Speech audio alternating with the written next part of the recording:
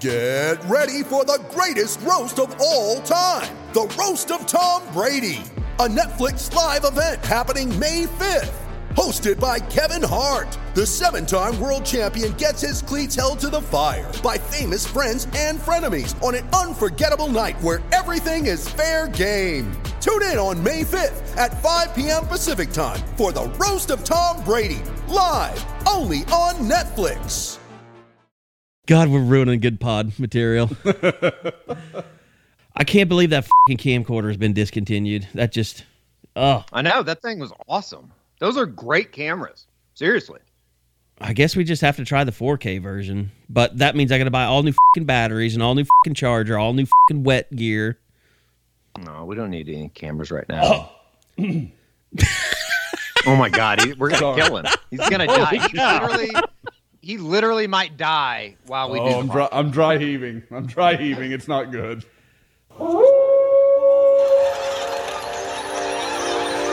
News team, assemble!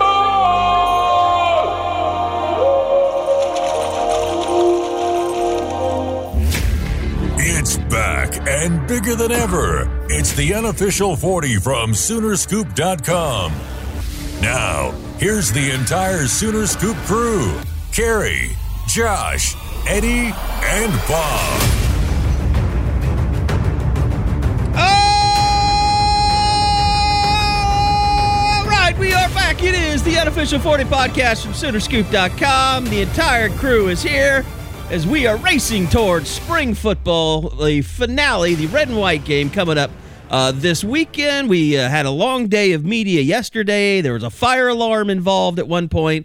We talked to Dillon Gabriel, and man, he is just so chill. Like, he is, if I ever met a guy that said he's probably from Hawaii, it's Dillon Gabriel. He just has no cares. Welcome, boys. How are we today? Josh, why don't you start us off? I love that it's now just a death match for who's going to speak last. Now Eddie's going for gasps. Bob, you speak now. Yeah, I mean, what's weird about Dillon is, I think people like that he's cool and calm, but I think they want to see some passion come out in him too. We'll see. Eddie, how are you today? I'm doing well. I'm feeling ornery. Oh boy!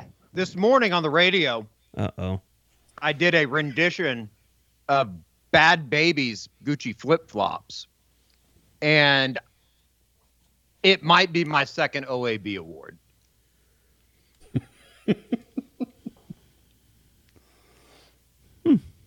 I don't know. We'll have to submit it, but it was pretty good. Signs that I'm old. I have no idea what that song is. Same. Yeah, you do. You would be You're familiar. right. Are you familiar You're with right. Bad Baby? Not offhand. No. Like, I'm not saying I don't know the song. I just don't know that he sings. I don't know Didn't Bad Babies? Well, it's a she, first off. Was it Bad Baby's whole that's a problem. first album? Like, didn't Drake rap on pretty much every song? Or I'm thinking somebody else. I'm thinking a Lil Durk, I think. Possibly you're thinking of a Lil Durk. Bad Baby came to stardom when she went on to the afternoon show Dr. Phil and took her mother on there, and she was the Cash Me Outside. Yeah, this is Cash Me Outside. Oh, because she just bought a $6.1 million home in Florida with straight cash, homie. Yes, she did. Wait, and that girl I don't is know now if you've seen famous? the pictures of it. It's a beautiful home. Oh God, I can't listen to that. No, that human dumpster mean? person. Anything dealing with money is very disconcerting for Josh today for some reason. No, it's not. I can't believe that person is famous now, like for something other than just being really stupid.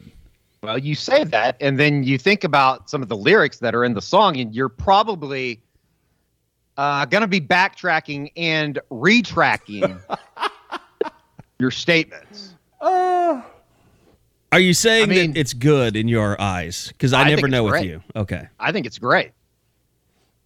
All right. She also has an OnlyFans page. I think that she's made a lot of money. I think that's off how of. she's made all of her money. Yeah. Okay. That makes more sense. Like I just don't want to. I didn't want to hear about like somehow like she's very talented. Like okay, like I get the other part. She's very tatted. She does have some body art. I'm reading the lyrics. Yep. Wow. Yep. Sorry. I don't want to. I don't think our podcast could get canceled, but we could make a run at it with some of this. No. Nope. Like it's like my buddy sent me something the other day, and he listens to the pod. He'll love this part. And it was like what we grew up in the 90s. It's like Jay-Z and Biggie and like all these great rappers. And then it played the stuff now, and you're like, this is garbage. This is awful. And I know there's still some that is really good, but so much of what's popular is just awful. It is funny because like now there's old like classic rock rap.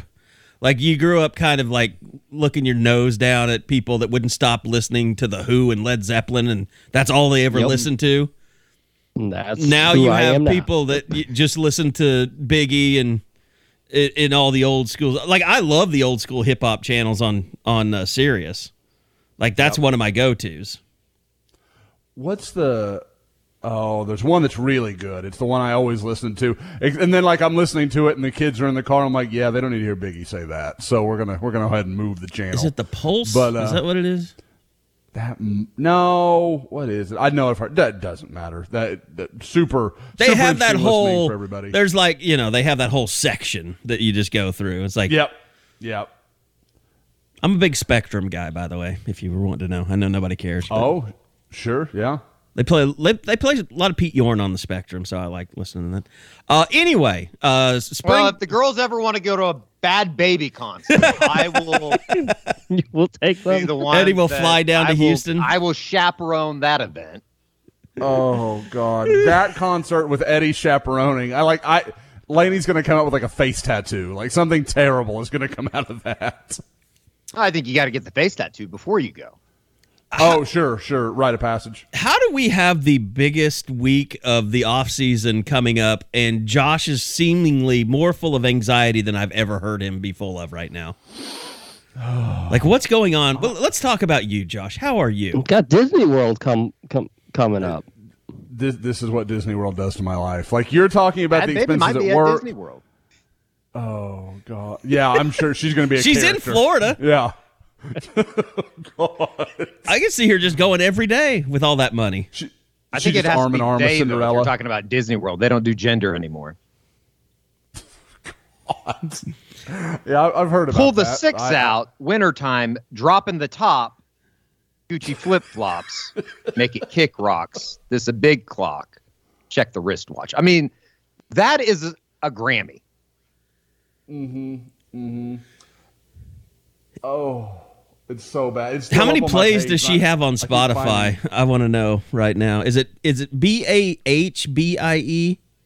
I don't know. The official YouTube video, though, has like 184 million, and I think 100 million of those were me this morning. BHADBHABIE. I mean, oh God, I can't do it. She's an idiot.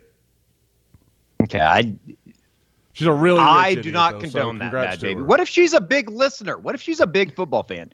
Big OU football fan. That would be interesting. That would be. She comes on. Yeah. If she were, Lincoln Riley already would have had her on campus. So true. So more so than the alums. I'm really trying to talk football, but you guys aren't letting me. So I just wanted, for the record, I just wanted to see how for long the we could record, go. it's not me this time. We'll have some other stuff. We'll get back into Josh's anxiety in a little bit. We can but get into football. Here's a segue into football that will be loosely connected to OU football. Mm-hmm. With Colin Cowherd on his knees so much lately, what do you think Clark Stroud's up to these days?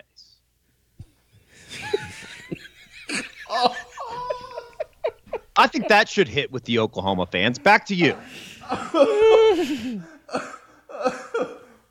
Man. Wow. I mean, you said it. You said it, Eddie. I mean, it's not even like good trolling. It's like it's pathetic It's not trolling. good trolling. It could be so much. He has a platform of 1.5 million, and this is what we're getting. It's kind of like OU fans looking at Alex Grinch's defense the last couple years. We're paying you all this money, and this is what we get? I went to his Twitter page just because I didn't see what he said, and I wanted to see it. And his Twitter is just a never-ending string of shitty retweets of his shitty podcast network. Yep. Like the hits at Oklahoma don't offend me as much as just I want something good. Like, be good about it. Yeah, There's so many other avenues that could be taken. Yeah, it's low hanging. It's not even low hanging fruit. That fruit's on the ground. It's been stepped on. It's cheap laughs. Yeah, and I'm the king of cheap laughs. I just want more. I don't know. All right, we can get into football though. I mean, guys, but the reality is, a lot of OU fans only have themselves to blame. When you get suckered into this shit over and over again and keep giving him what he's looking for, he's going to keep doing it. So stop. No, I get it. I get it. It just, I feel like it could be more. It could be much better. It should be. A guy is, I mean, with his resources, everything he has available, and just a random way over the top stupid tweet is the best we can get. I don't disagree with your take.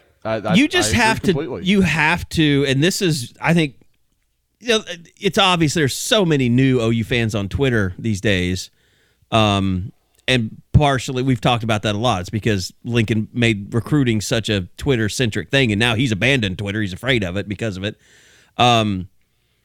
But you've got to learn to not give a shit. I mean, that's the key. It's like Josh and I.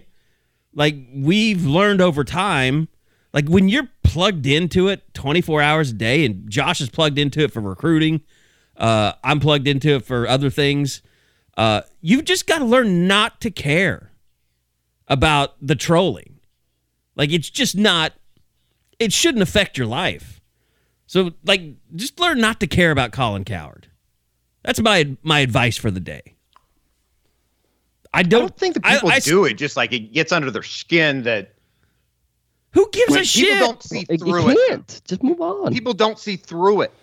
You do. I agree. Wraps me in because I end up commenting on it and he wins. I mean, we've been down this road before. It's like I want more. Your response was the first time I knew it existed. I didn't. Same. I didn't even know Dusty had responded to him. Until, like, I saw people tweeting out memes about Dusty and Colin Cowherd.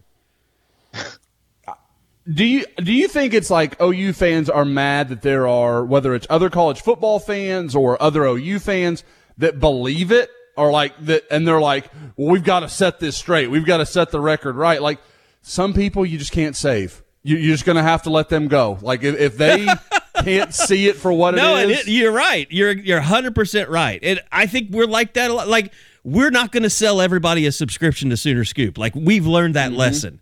Like, when someone, it used to really bother us when someone would say, well, I don't want to pay $10 a month to read what I get for free on Twitter. Like, that doesn't even bother me anymore. It's like, dude, I'm not going to win you over. I'm not going to fight you about it. I'm not going to tell you you're wrong. Like, I just don't. I have to let this go. And I have to let you go. And, you know, we did the pores thing, and that was fun and funny. I don't even do that anymore. It's just like, it's not that I don't care. It's just that I've learned to let that shit go.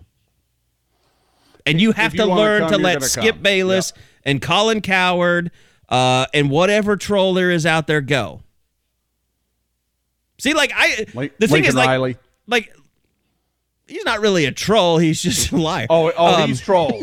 He's troll. We didn't go to OU and took these guys. We went to the portal. Okay. Yeah. Gotcha, Lincoln. No, but, and it's like, I'm glad that Stephen A. Smith is like the king, because he's actually entertaining. Like, he's actually still working for a living. Like, the rant he went on about the Utah Jazz was hilarious. Like and the stuff he does with the Cowboys, even though I'm a Cowboys fan, it's funny. If you are early morning on ESPN, there's almost zero chance I have any idea of what you're saying. Yeah, that's true. I don't know what you're talking about. I do not watch the Embrace debate stuff. Like, I'll turn it over to Good Morning Football if I'm up early. Yeah, I like those guys. Yeah. I'll watch some of that. I'm good with any of that. I'll watch, like, right now I'm in baseball mode, so I'm watching, like, condensed games on MLB TV, like crap like that. Like, I'll watch that stuff. But I don't care what guys who literally are 1,000 feet apart from any of the topics they're talking about and playing at they're the experts. Like, I can't do that. I think the main thing is we just don't. We have enough, and you can say I'm grandstanding or whatever. Like, we legitimately have enough respect for our audience to not do that to you. Like, there have been people that work here that went on to become a cartoon character on YouTube. Like, and he knows he's doing it, and he knows he's f***ing with you. He's doing it on purpose. And to a lot of people's credit, they know it too. Yes, a lot of people. A lot of people on Sooner Scoop know that. I mean, they figured it out pretty fast. Yep, because they remember what was there before. Like that's not who that person is. And I think that's why we, have the subscriber base that we do. And we're surrounded by most of those people. We get people every once in a while that don't get it and are those people that are yelling at Colin Cowherd, and they come onto the site and they become a part of the community, and they quickly realize, like, oh, these guys are not into all that shenanigan stuff. Like, they're they not above it, but they get that it's an act. That's what I said yesterday. It's like some of the stuff out there, like, wouldn't even, if that was posted on the message boards, it's C level, maybe even D level of you'd be made fun of. It's not even, it doesn't register with the trolling community. Well, and see, but there's for a lot of people, I guess it does. There's two things that happen on the internet too. There's what Colin Cowherd does, and then there's what we're watching happen in Cleveland, which is a fan base that is ripping itself apart from the inside, battling over Baker Mayfield and Deshaun Watson. Like, and I feel terrible that this is the week that we celebrate Baker Mayfield with everything going on with him professionally and personally. I mean, like, I said this the other day. I love what OU has been doing on their social media, just reminding everybody the greatness of Baker Mayfield. Because, like, when you go back and you watch those highlights and you see the things that he did at Oklahoma, it is jarring. Like, we talk about, like, watching Spencer Rattler come through, watching Caleb Williams. Those guys didn't do a tenth of the shit that Baker did when he was here. The shit that he did was amazing. Just amazing. It's funny that you say that, Kerry, because I was going back through just some of the highlights and stuff that we had. And, I mean, my God. You put together a nice little thing, too. Yeah. And it's, like, I don't know. I guess it's kind of stupid to say it out loud, but I kind of had forgotten, like, how prolific those offenses were, how bad things were. By the way, Knoxville spend the rest of your day putting something together. We'll put it up on YouTube because we deserve to do that for Baker. I mean, yeah, I have like the Heisman Trophy, the Heisman stuff. Yeah, put together. It was like an 8-minute video that we put together. God damn! And I was just going back through some of the video of it last night and some of the stuff that we put out on Twitter over the night, and it just like it's going to be fun to have, I guess a celebration of Baker on Saturday just for the fact that maybe he needs it more than anybody else right now. Yeah. Because shit's gone so poorly. And I think that aspect of it is kind of fun, that maybe the timing is right, even though it is kind of awkward. I wish that obviously Cleveland would have released him or traded him already and wouldn't have to worry about something like that. But, maybe he needs it more than anybody to just come back and feel loved again. Not saying that, he has millions in the bank and things are bad for him personally. But it's Baker. It is kind of shitty that all this is kind of coming together like this. But the on the field stuff, like the highlights of, I think OU put out of him and like Dede in 17. Yeah. unbelievable stuff, man. Those were, I think the further we get removed from it, the more I remember like how awesome and like almost in a way like how much he saved the thing and how bad that thing was at the end of 14. I mean, you were at the Russell Athletic Bowl when it kind of hit rock bottom. Oh, yeah, it was awful. I mean, Worst game halftime ever in attended. Knoxville, it was like, I don't know. I mean, this Mayfield guy that can't move the ball. And then it was like that second half and everything started clicking and the rest is history. Yeah, and to be there at Tennessee, to be there at Baylor when you got the video that went viral of him saying they forgot who their daddy was and he's gonna spank them. That was kind of the birth. Really, that year was kind of like. Well, that's 2017 though. Yeah, Well, I guess I'm talking about like Tennessee, and then that was kind of like the peak Baker of what he had turned into. If you kind of see what I'm saying, it was a slow, steady build from that Tennessee that halftime. 2015 Baylor game, like that in Waco, one of the best football games I've ever seen in person. Yep. And I think the play that Sterling Shepard made, the play that was it Dimitri Yeah. Flowers then, like that was the pre Ohio State Dimitri Flowers stuff. Like just from like an on the field, like holy shit, that was awesome. yeah. The throw to Sterling in the corner of the end zone in Waco. Where the refs didn't even think it was possible that he caught that and stayed in bounds, and they didn't that have to get overturned on replay, or did they call it a touchdown? I want to say initially. they called it a touchdown, and then it went to review, and they confirmed it. Yeah. Yep. Okay. That's probably number one. Number two would be the Trevor Knight throw to Colton Bester at the Sugar Bowl. In the Those end are like zone, two yeah. of the greatest Scoop HD shots of all time. I would say the Sterling touchdown at Notre Dame is way up there. That was pretty cool. And That was more Sterling, though. the at Damian, play. the number one all time though is Damian Williams Red River rivalry.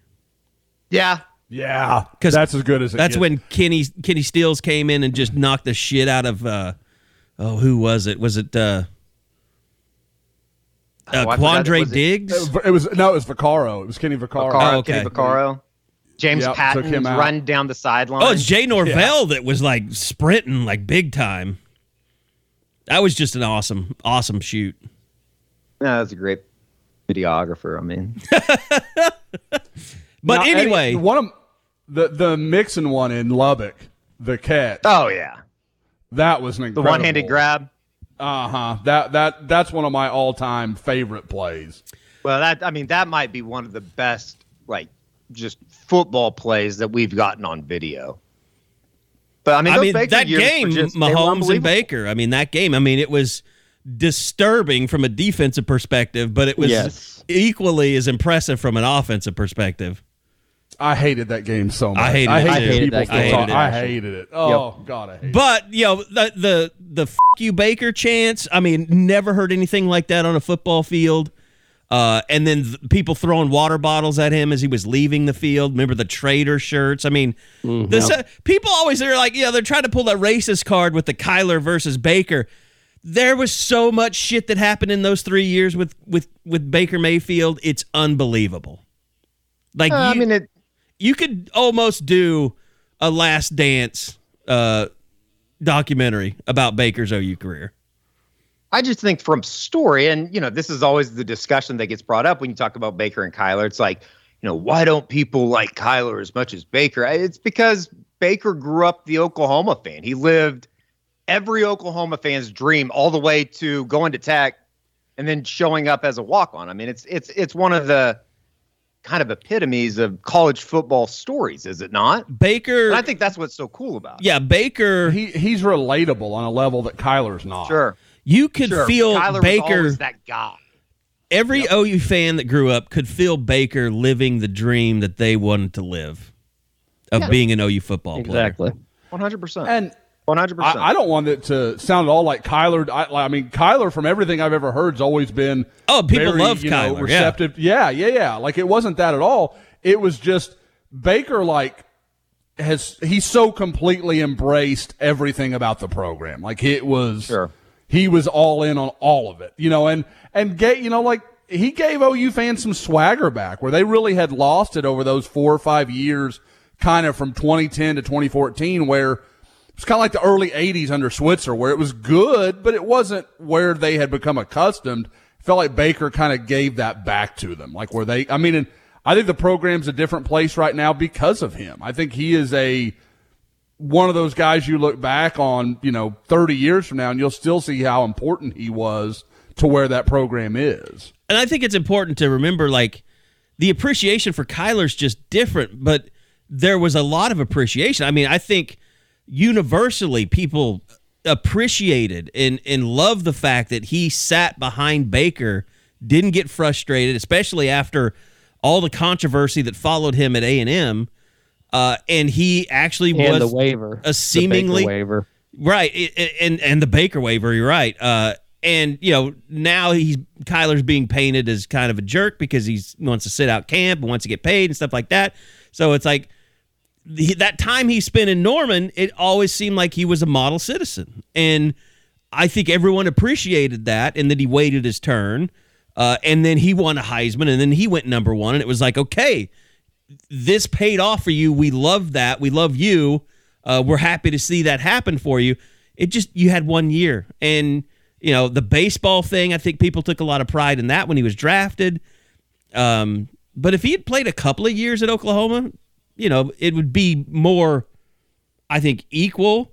But the story, you're right, the story of Baker, it's easy for an OU fan that didn't have the talent to play for OU to identify with. Whereas Kyler was a superstar from the moment he was born, basically. Yeah. And that's why, like, this weekend, obviously, they're doing the trophy, the statue and all that for winning the Heisman Trophy, but it's almost like a celebration of career rather than just the 1 year of 2017. Baker's also kind of like that. If you have a family and you have like you have like 3 boys, and the one that's always getting in trouble is your favorite, and you just can't help but love him. It's just like standing there on the field in Columbus when he was running around with the flag. I remember the exact thoughts that were running through my head as he started running towards the middle of the field. I was like, don't do it. Don't do it. Baker, don't do it. And then he does it, and you're like, he did it. Damn it, that's just Baker. You got to love him. Like, he's that guy that even OU fans, I think, can largely concede. If he wasn't your guy, you'd hate him. You'd hate him so much. But because I think guys like that, because they are your guy, you love them all the more because they don't give a shit if every other fan base hates them. They'll wear that and they just don't care.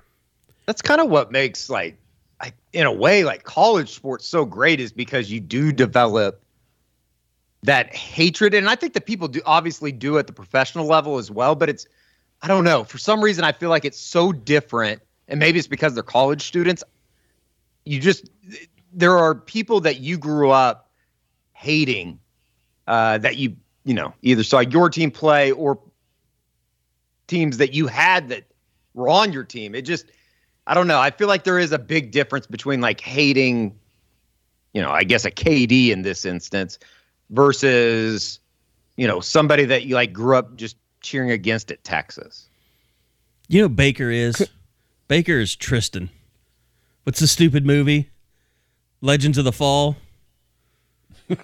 He's Tristan. He's out fighting bears. He shouldn't be.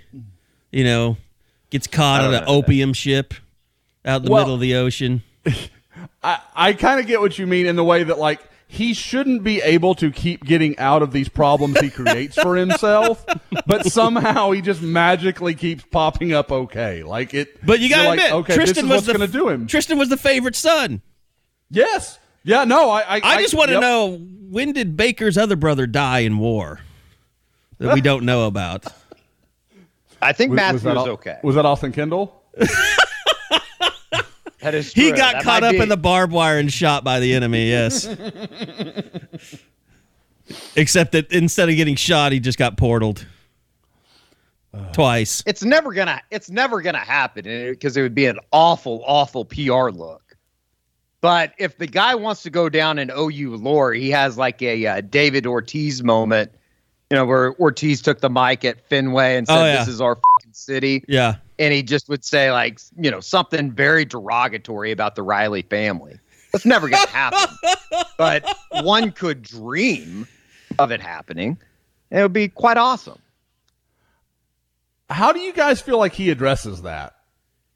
Right? I don't know. Well, he didn't address it on the podcast. Yeah. Which means he didn't want to address it. Sure. I mean, we're going to have, I think, like 10 minutes with him. What my understanding is, when the game's over, as Brent is addressing the team, that's our time with Baker. Ooh. So it's that very narrow cooling down window.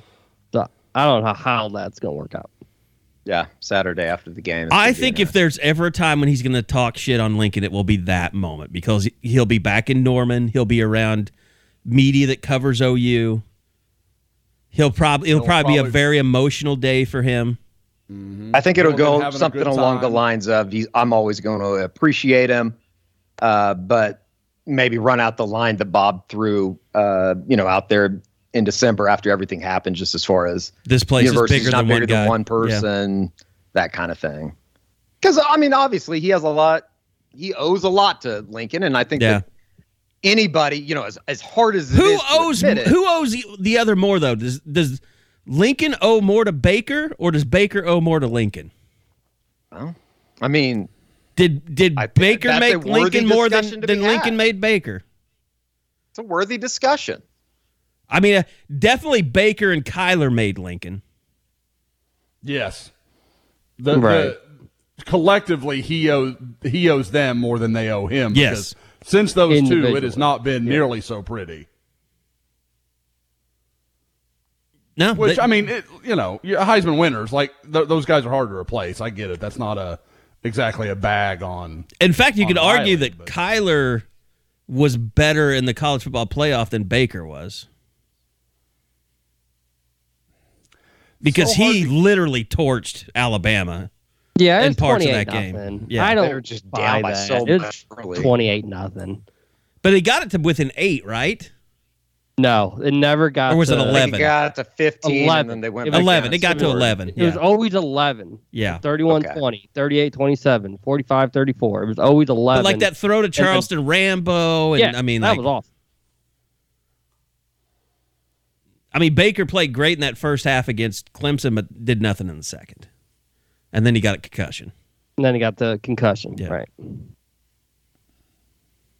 They were awesome in the first half against Georgia.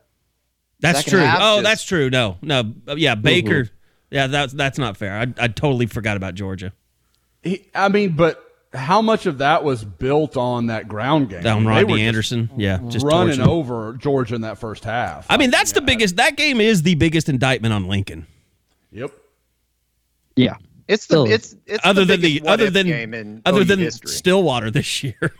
And guys, that goes into the whole conversation that we're having about what Baker meant to the program, to the team, what all he did.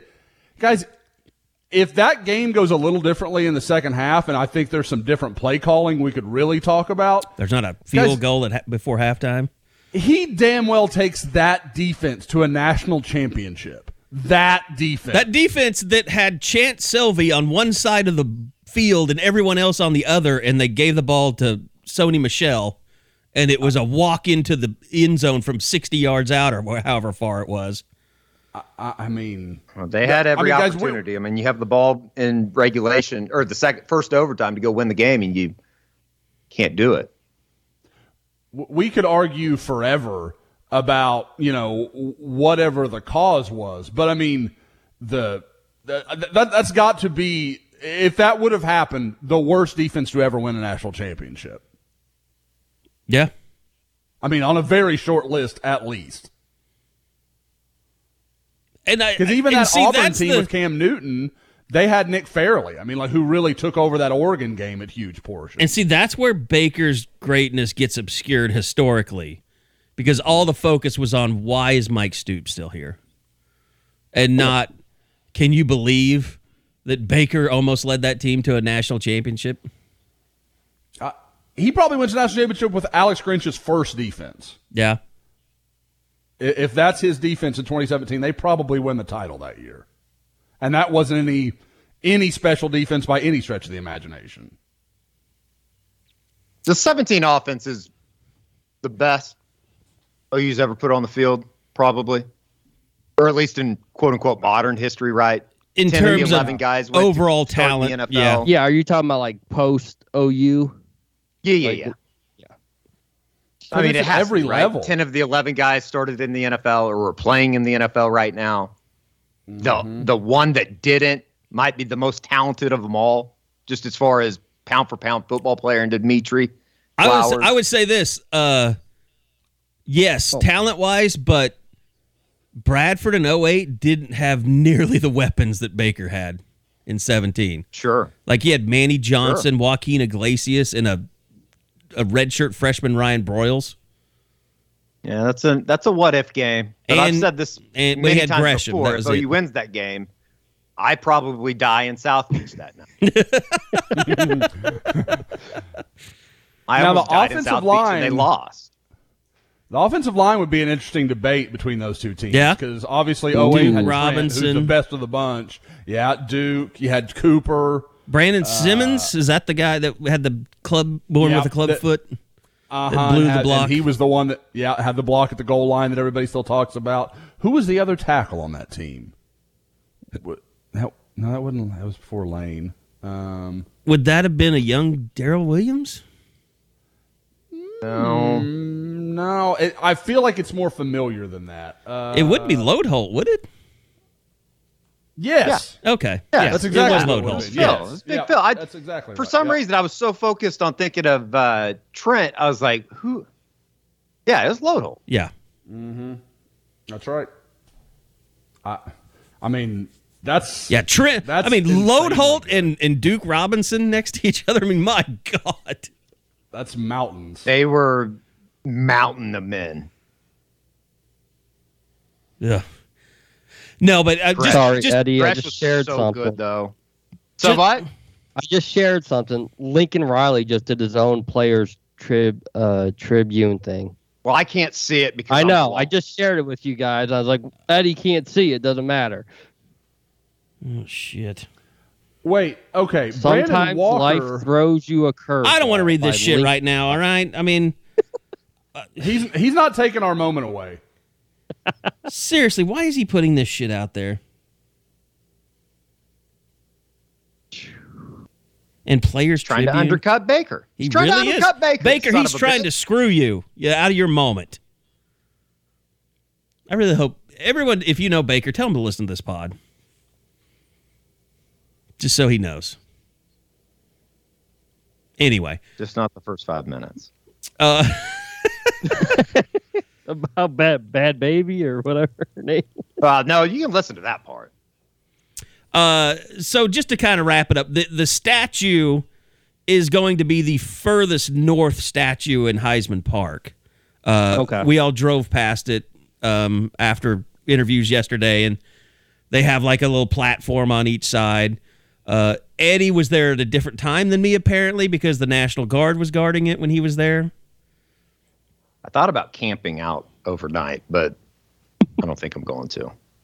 I should drive over there and see if there's a statue there yet. I mean, wouldn't you think that they'd have to put someone there to look after it? Which I'm sure it means that they won't put it out there until late Friday night. Do we have to camp out for that? I don't know. I wonder what the. I guess there's going to be a lot of discussion about what it is. I hope it's the flag plant. I don't think it's going to be. No, it won't Be awesome if it was. It'd be incredible if it was. I'm a little saddened that it won't be, though. About the arms waving after they score a touchdown or something. I could see that. Like the TCU Big 12 championship game where he and was it Hollywood was running behind him doing the same thing? Yep. Mm-hmm. I don't know how you encapsulate that in a still statue, not in like a GIF form, but It would be the first celebration style statue in the collection. which I think would be warranted. Because Sam and Jason are both throwing the quarterback football. poses can you use? Yeah. I mean, I guess he did have like the Heisman kind of Against the pose. Cowboys. Was that Bedlam? I just want to know what Stillwater, kind of 17. artistic license the sculptor is going to take with his. Yes. Because like Robert Griffin's Heisman statue looks like the Hello video from Lionel Richie. Credit to you. Thing's been under wraps because I know it's been done for a while now, right? Because they were going to do it. Yeah, after they screwed up Bob's, they put the lockdown on that stuff. They're not going to let that happen again. Sure. Was it Nate Fakin that got that picture, Bob? Yeah, we're leaving a Monday press conference, and there it goes on the back of that flatbed truck right down Lindsay Street. It's one of the great Nate Fakin stories of all time. As Joe had no idea why it was in town. No one had asked for them to bring it. And it was like they kept it in Fort Worth, so someone drove it all the way from Fort Worth to Norman and then took it back. Right. Yeah, that shit wasn't going to happen again. So, I don't know. I wish I could have taken if I would have had more forethought, I would have had somehow when the security cams got installed, find a way to get a wireless one that I could hide in the ground or something so we'd know when the statue arrives.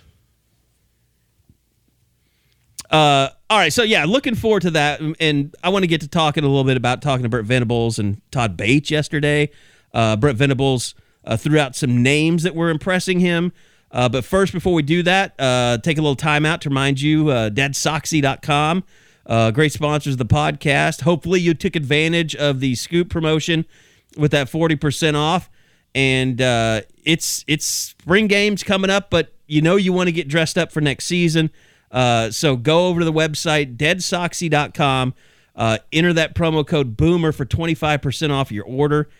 It's also getting to be no-show time. I know it's been a little cooler the last couple of days, but Eddie, the no-shows, they are a must. Love them. I'm going to be doubling up on my no-shows before I head to Southern Hills for the PGA Championship here in about a month. And I truly think that they're the greatest golf sock that I can wear. And so I would suggest you do the same as we head into golf season. So you've actually worn them golfing? 100%. Every time you go, you wear those now? 100%. And I think the biggest thing for me is just not finding a sock that will allow blisters. And I've never had that problem. Maybe I have perfect feet. You can subscribe to my OnlyFans. But no, they've been really, really good for me. So.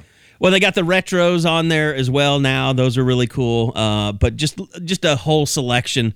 Because you guys have supported them so well, they've made an entire, I think it's an 8-sock collection. You can actually buy them all together for a reduced price. So go to DeadSoxy.com, our great friends of the pod.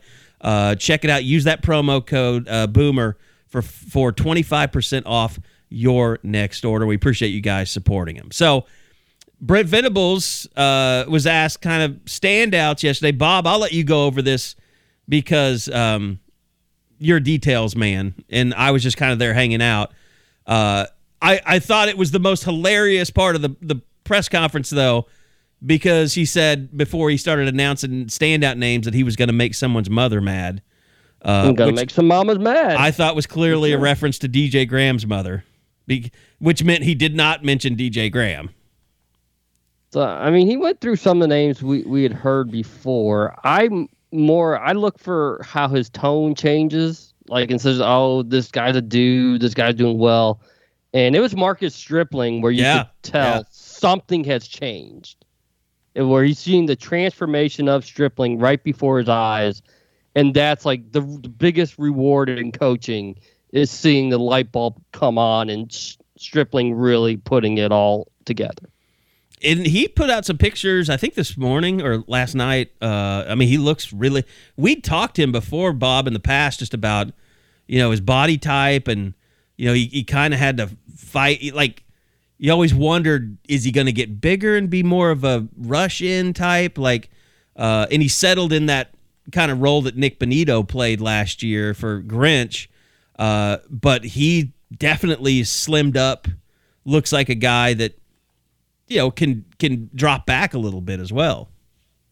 Yeah, I mean, now you add him with Reggie Grimes, Ethan Downs, Jonah Laulu. You feel very confident about the depth defensive end, and you feel good that he didn't get lost in the shuffle, because it's clear what he's going to be playing now is nothing compared to what he was doing the last couple of years. And instead of not knowing exactly where he fits in, he's adjusted, and you can tell the coaching staff appreciates his attitude, his work ethic, his mindset, everything that's come together for him throughout the course of spring. Are we reading too much into the fact that they granted us an interview with Kenai Walker yesterday? Is there something to read into that? Or? I thought you had to throw it out there because it was, if they played a college game. The dude played 3 games last season, Louisville. So he's a redshirt freshman. But everyone you talk to says Woody and Kenai have been the 2 best corners throughout the entire spring practice. So say you want to talk to him. If Brent has the trust in him, then he's going to put him out there. And Kenai was terrific. That's a great 12, 14 minutes that we were able to get a feel of what his story was. And when he's 6'2", 200, he's a heck of a lot different than any corner that we've seen in a long, long time. And Eddie and I spent an entire practice. Him and Jay Valai are hitting it off well. Yeah, Eddie and I spent almost, what would you say, like 15 minutes just sitting there watching Kenai Walker going like, man, this looks like a dude. Like, who is this guy? Like, I kind of thought, like, he's a transfer from Louisville. Like, what could he really be? But, like, after watching him for just a few reps, Eddie, I was kind of had man crush on him. There's a lot of those guys that just, like, look a little bit differently physically. I don't think that I was necessarily expecting that. But there's a lot to like. I mean, you throw him opposite of DJ or Woody Washington or whoever you want to throw out there. There is certainly a ton to like just in terms of physical gifts. Obviously, he's going to have to go out there and make a lot of plays. But, I just from hearing what he had to say yesterday, I think that seems like he has a pretty good head on his shoulders. He like every other cornerback that is coming into the room, I think likes being coached by Coach Valai, obviously likes being coached by Brent Venables. I thought it was kind of interesting that he pointed out that Ted Roof and his high school coach, kid being from Georgia, has some ties, and that's how he ended up in Norman. There's a lot of those guys, and especially specifically those transfers and the incoming guys. It's going to be kind of fun. I don't know how much we're going to be able to tell on Saturday, but whether it be Jeffrey Johnson or whoever on the defensive side of the football, they're going to be kind of fun to see how they work into this rotation and kind of added bonuses to a group that's bringing already quite a few guys back next season or this season. It almost feels like Brent could go down the entire roster and give you like a paragraph answer. Because like when Mike Houck asked Brent to clarify the 0, was it Woody or Eric Gray? And then you just hear him just go on and on about Eric Gray, about how it's been such a pro, how it's been leading the room, and we know Marcus Major's been banged up. Jaden Knowles is out, so there aren't a lot of running backs in there. But it sounds like Eric Gray, who we talked to, and felt like he was a different guy in his second year at OU. Everything that we feel like we've heard sounds like that's exactly what's been happening too. Well, I want to round back real quick. I want to round back to Marcus Stripling. Like, how good can he be? I think we saw some shades of it in the Alamo Bowl, but like, what is his best game he played ceiling, I guess, as far as being a player? Well, and I think it's is he like an all Big 12 guy? Is he an All-American? But it's all about what Brent was talking about. It's just like, go back to the Nebraska game last year, Eddie. He was a guy that wasn't mature. I think, when you take your pads off in the middle of a game and you're playing, like, that's not maturity. It doesn't seem to be anyway. So. Oh, the Tulane game. Or was it the Tulane game? Yeah, the Tulane game. Yeah, because it was a blowout. So yeah. I don't know if those guys ever expected to go back in. But that being said, like, there are some steps that needed to be taken, and we have to see now this more mature guy go out there and play multiple reps and see if he can do more than just flash. Like, because what we've seen in Flash, I mean, he's all conference level. But he just, you have to be able to replicate that on a consistent basis. And he's never done that before at the college level. I didn't even think he had flashed until the bowl game. That was the first. Like, that's probably Marcus Stripling. Okay. Guys, and this isn't like, the previous staff couldn't connect with him. Like, this has been a problem. This is why, frankly, Marcus Stripling kind of fell in Oklahoma's lap, because everybody had him going to A&M, and his senior year, he put on some bad weight, and he just didn't look like the same guy we saw as a junior. And consistency has been a problem for Marcus Stripling. So maybe Todd Bates, maybe Miguel Chavis, they're finding a way to connect with him and bringing that out of him with, what Brent's saying and the things we're hearing. But, it is, to me, it'll be very interesting to see how this summer, like, how you talk about, how do guys deal with failure? Stripling's a guy that I think has had more trouble with success. Like, when it started to go good, like, he kind of would get comfortable and kind of do things he shouldn't be doing. And I don't mean like any bad way. He just maybe got a little lazy. Maybe didn't put in the work in like he was doing. If he can continue to push this summer under Jerry Schmidt, then maybe you really could start talking. I mean, Eddie, you're asking about, what kind of player could he be? His talent is high all Big 12, maybe even pushing beyond that. I mean, he has that kind of ability. But if you're not doing it snap in and snap out, it just doesn't matter. And I think, one of the things that we were looking at after last year, and by the way, with all this stuff, and I just kind of wondered, like, we saw it in the bowl game, you saw Stripling, like, we kind of have to be critical of the last defensive staff for not being willing to play guys more. Like, they always talk about rotation, yet they made Isaiah Thomas move inside when now Jordan Kelly's tearing it up, apparently. I don't know whatever happened to Joshua Ellison. Like, I thought he was going to be pretty good. He just disappeared. Ron Stokes just disappeared.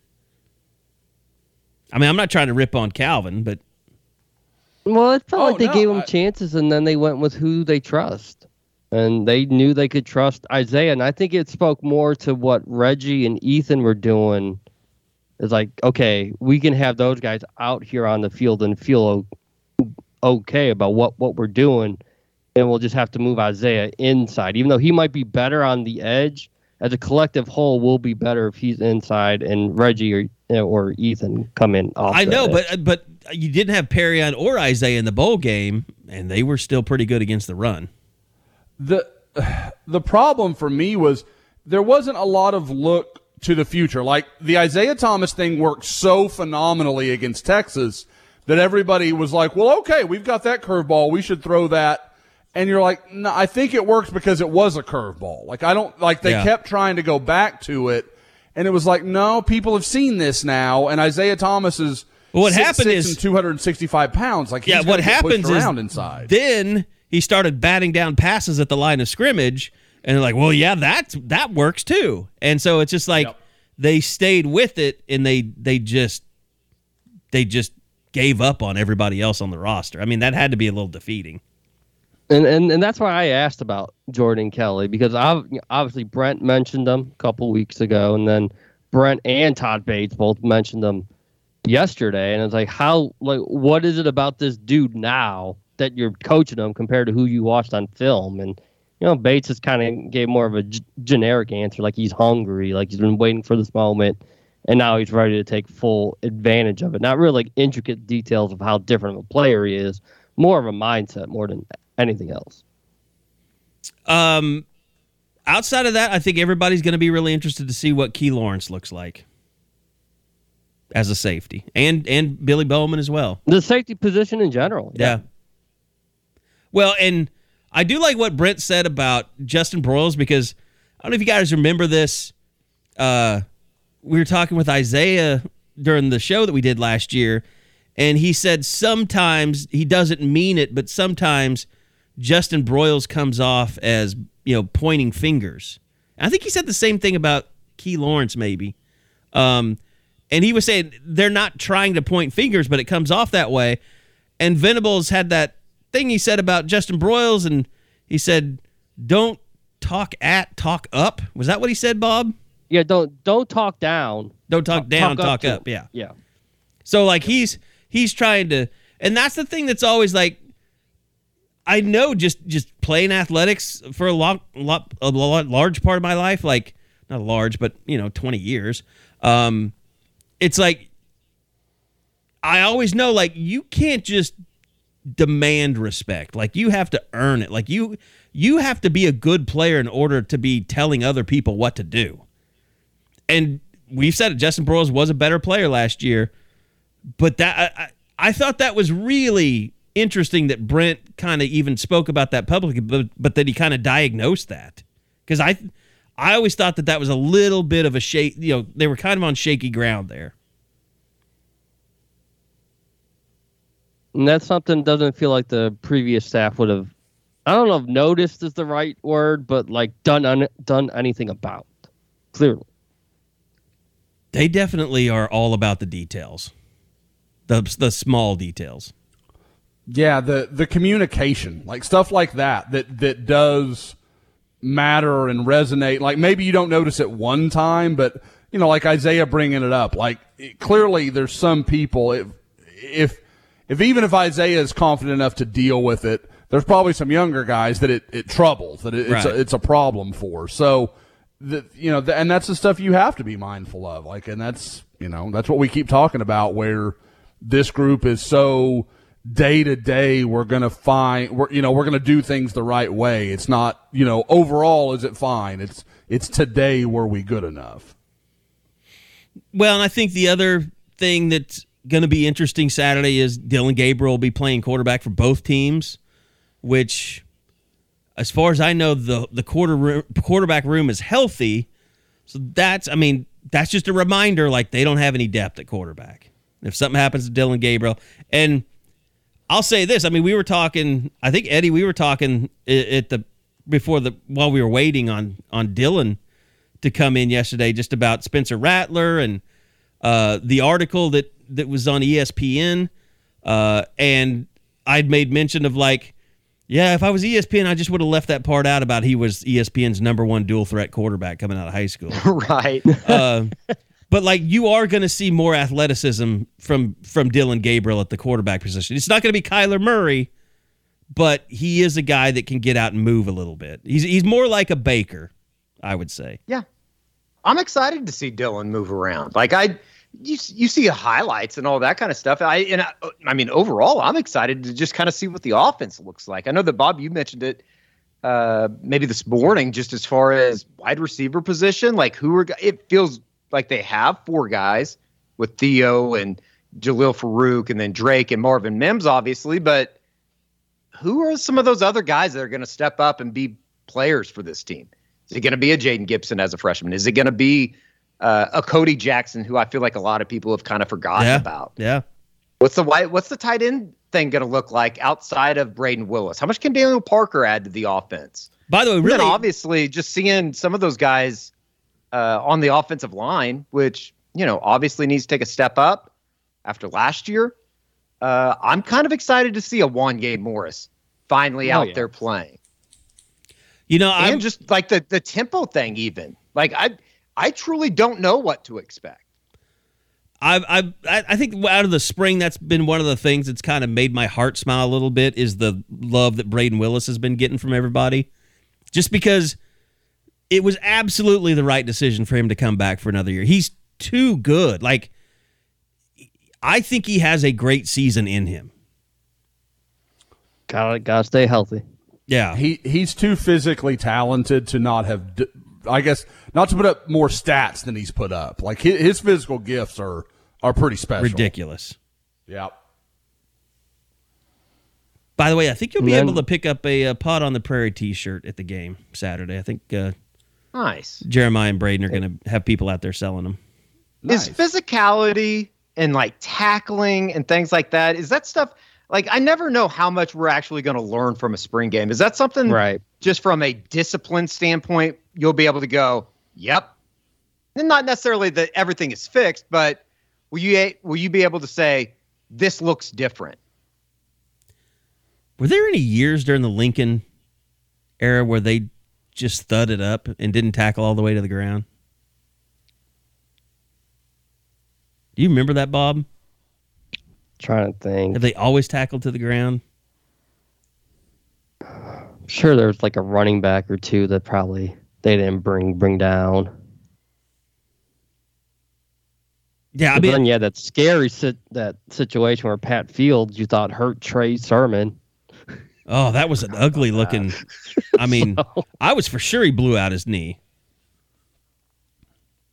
But no, here's the other thing from the spring. This is the last real big point I wanted to hit on, and we could talk some recruiting.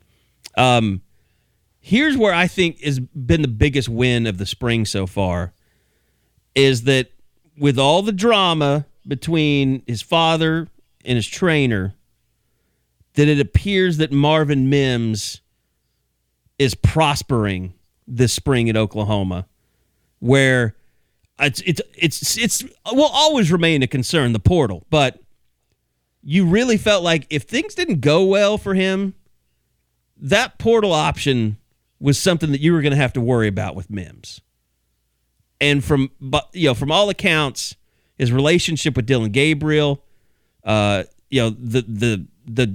production he's showing in practice, it sounds like, okay, Marvin Mims is finally happy at Oklahoma.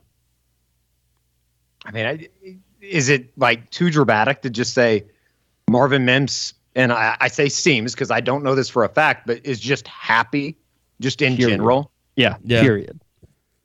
But his dad going to be even in the happy. limited time that we've seen him out on the practice field, like you always see him and Dylan Gabriel joking around, high-fiving each other, hugging. Yeah. No, it seems like they are two peas in a pod on the practice field. You know, it is kind of interesting when talking about Dylan Gabriel and just kind of how he's, I guess, implemented himself into the program and kind of, I guess, ingratiated himself with his teammates. He's very comfortable talking about it, which I don't think is often, like, it's not the easiest thing to talk about yourself in a way of being a leader. But it seems like I never really felt like Spencer was comfortable talking about it like that. With Dylan Gabriel, it seems like I'm supposed to be that guy. Like, I get it. I understand why everybody looks to me for answers, I guess. That's one thing that has stuck out with me in the two times that we've been able to talk to him. It feels like he's very comfortable. And it's not all about him. And I think that was kind of the vibe that you got, not just with Spencer, but even with Caleb. I mean, Caleb knew how to play the game, but you also knew that he knew he was the star of the show. Sure. And now, again, it's like it kind of goes with everything that we've talked about this spring with all the newness. None of that shit's going to matter if you go up to Lincoln and throw 3 turnovers in the second or third week of the year. Like, it's just not. It's not going to matter what you say. But think about how striking that was going from Baker to Kyler to Jalen to Spencer, just as an interviewee. Like, Baker wore his heart on his sleeve.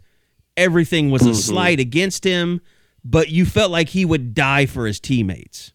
Literally die for them. Kyler was a guy that just wanted to be great. He wanted the team to be great. He wanted the offense to be great. He wanted to be great. Like, you knew that because of everything he's been through, as high profile he was, he had all this praise showered on him, and it didn't really affect his ego. Like, it was already built before he got here. But he also knew, like, I want this offense to be awesome. I want to play really well because I want to be the first pick in the draft. And he was. And then Jalen, he's like the military came in and took over the quarterback position, where he would never give you a hint that it was about him. It was all about, well, Eddie knows this well. The next play. It was all about Keeping the main thing, the main thing. Going 1-0 that week was their only goal. Like, he had all the coaches' cliches, but you knew that it wasn't all about him. And then when Spencer came in, it was like, I'm the quarterback at Oklahoma, goddammit. Like, show me some respect. Well, you haven't done anything yet, kid. And by the way, it's probably South Carolina is the perfect place for him. It really is. I did not watch Saturday for what I don't know how he looked. He was like threw for like 80 yards, like 7 of 9 or something like that, 8 of 10. So he didn't really, throw the ball down the field that much. I bet he didn't throw to his right. I want to root for Spencer Rattler, but his comments where it was just it's everybody else's fault. Stop. It was toxic and all that. Yeah. No, stop. Like, it's not. That kind of got some lost of this in the is mix on last you. week. I completely forgot about the salacious Chris Lowe story that came out. I mean, he lost his job though. He's going to be bitter. I mean, I totally get it. Like, I don't think OU fans should be offended. If anything, just blame Lincoln Riley. That's how you get over it. And like I said, to a point, that's fine. But just to not be like, and there was things I could have done to be better, and things that, just acknowledge something. But it's the same story with Spencer. Like, it's everybody else. Everybody else did me wrong. The story was not. Even if he's right, that comes off bad every time. The story was not the student section started cheering for Caleb because he was a turd on campus. Like, that's the story that we all know.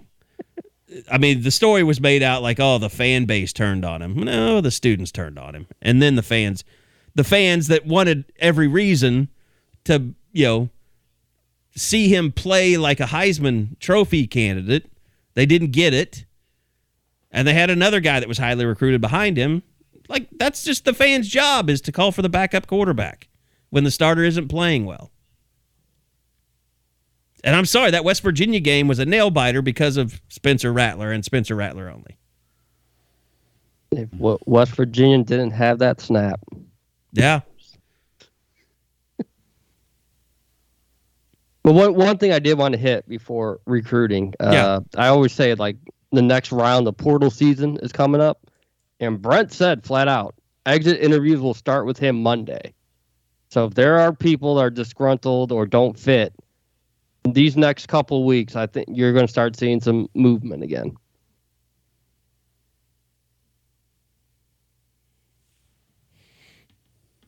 Yeah, I mean, at a place like Oklahoma, though, with it's, I would imagine it's going to be people that are nowhere near in their plans, that just feel like, I don't think it's going to be like really key players.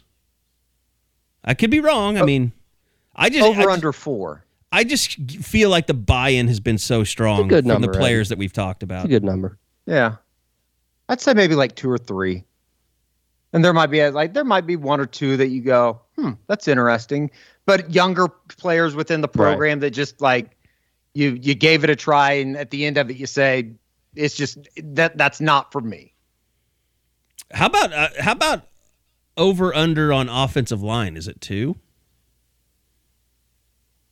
Just the fact that they have to deal with Schmitty now. They got through Schmitty in the summer first. Yeah. Then he might go in. I mean, there's a lot of guys that have been on that roster for a long time that haven't sniffed the field. Sure. Like, there's some guys, when you look at the roster, I'm like, wow, he's still on the team. Never seen him play. Did that with Aaron Parks the other week. Yep. Like Marcus Alexander. Tank's still there.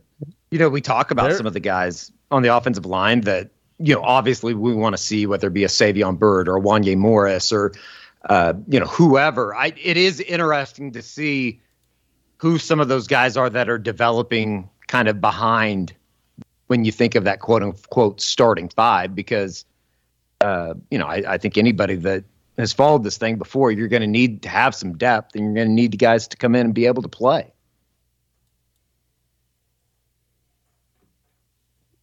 Well, I mean, and that's the thing. That's the thing that's hard. It's like, it's going to be hard to tell much about. I mean, hopefully you learn something about Javonte Barnes, but you just don't know. I mean, you don't know how physical it's going to be, how well the offensive line blocks, what offensive line he's running behind. That's the other thing when you're splitting teams like that.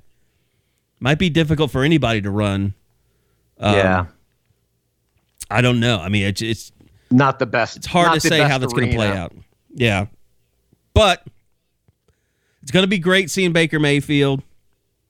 It's going to be great watching Dylan Gabriel. It's going to be fun watching the safeties and what they look like. So, I mean, there's plenty of reasons to go.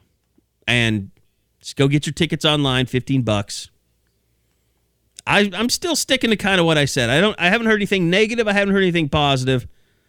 I think you're looking at about 60,000 people. And I'm sticking by my weather. It's not going to storm until later in the night. Sticking by it. I hope so. I hope the weather's nice. I mean, it's going to be windy. It's always windy this time of the year in Oklahoma. You kind of expect that. But I just don't understand, like, the idea of why, if you're an OU fan and you have, obviously nothing to do, it's your fault if you're planning a birthday party or something on Saturday. But, go to the game. Can't get an abortion here anyways. What? I don't know where that came from. Man. I've been reading through this Lincoln Riley thing, and I hate to harp on it. I have not yet. I don't want to. This motherfucker, listen, why? I read it. I don't understand how this comes out 5 months later. The timing of it seems super, super weird to me. And it's not long. Man. It's not long. It doesn't say a whole lot. He still doesn't accept, like, responsibility. You still don't explain why you flew to Los Angeles, Lincoln. In the Baylor week? And he's still saying the bye week for Baylor. He's still saying that he thought he was going to finish his career at Oklahoma, and then USC called. How certain were you of that? If all you needed was a phone call, yeah, I'm pretty sure I'm going to finish with Soonerscoop.com. Oh, hang on, guys. I'm literally getting a phone call from anyone else. I'll be right back. I thought I was going to stay married until my penis went into another woman. Yes. My wife somehow objected to that. So, and then he says something like, there were things I wish I could have done differently. I accept that, or I acknowledge that. He doesn't say what any of them are. Just like, I probably could have done it better. I did see it wasn't that long, and that was a little like, why? What's even the put this purpose? out Yeah, there? I mean, the Players Tribune really has no, I don't think, editorial oversight anymore. But I mean, it's basically a shell of what it used to be. I think Derek Jeter started it, didn't he? And then it's like, I got teams to own. I'm sorry, get me out of here. Truly, is he this much of a control freak that the Rattler thing drops and this is his response? Ooh, I bet that is exactly what it is. I mean, his whole PR image has just taken a massive hit, and just trying to build it back up again. It is kind of interesting.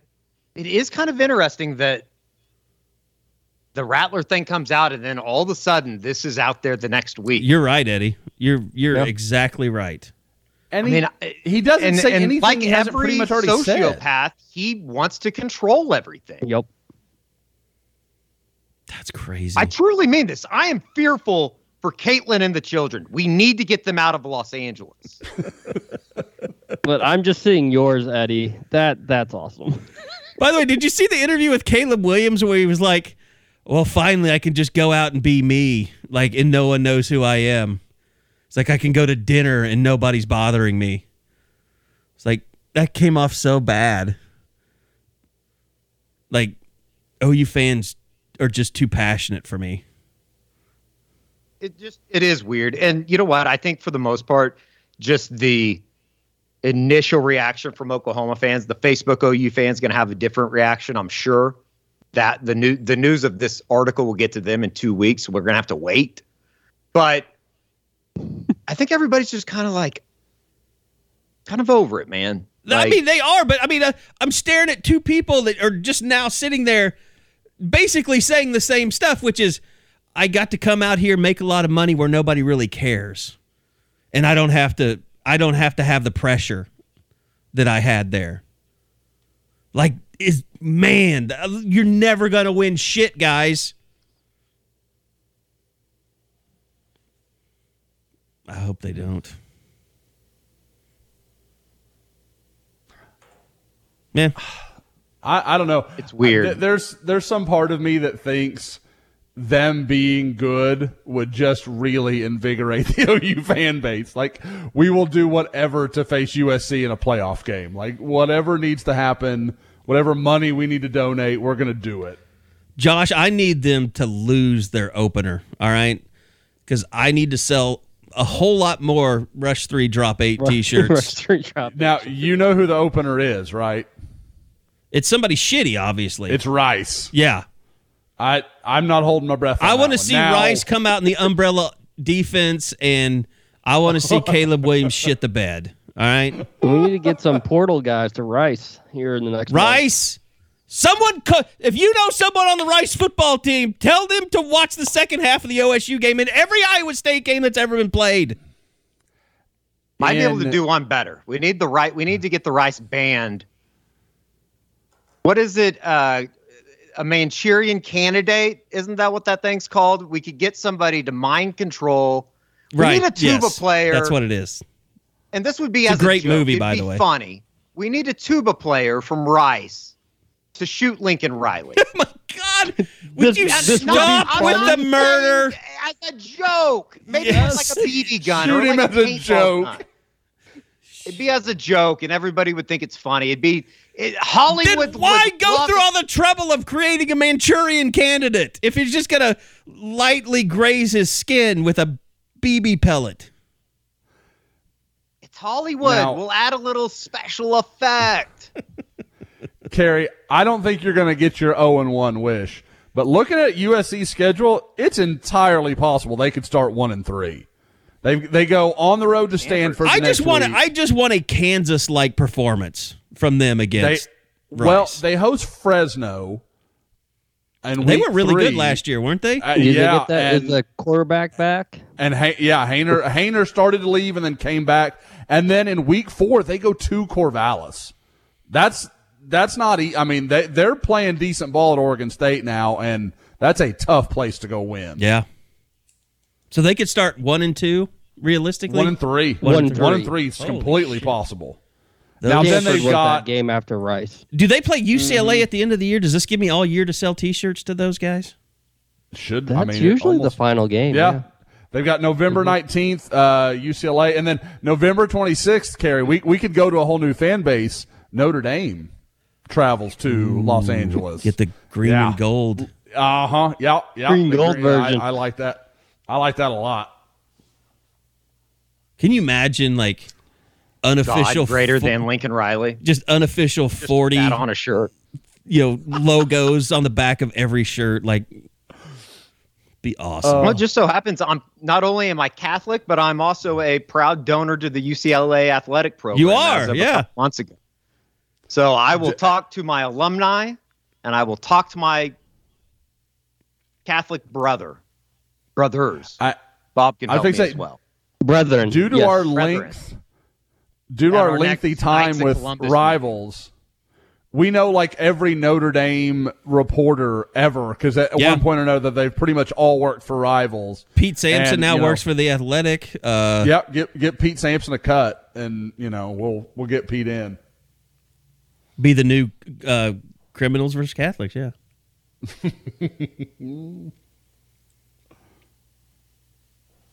I don't know. What I like is even like obviously we're gonna bag on Lincoln. Sam Kahn, a really middle of the Sam's a good dude. He's bagging on Lincoln because Lincoln didn't like.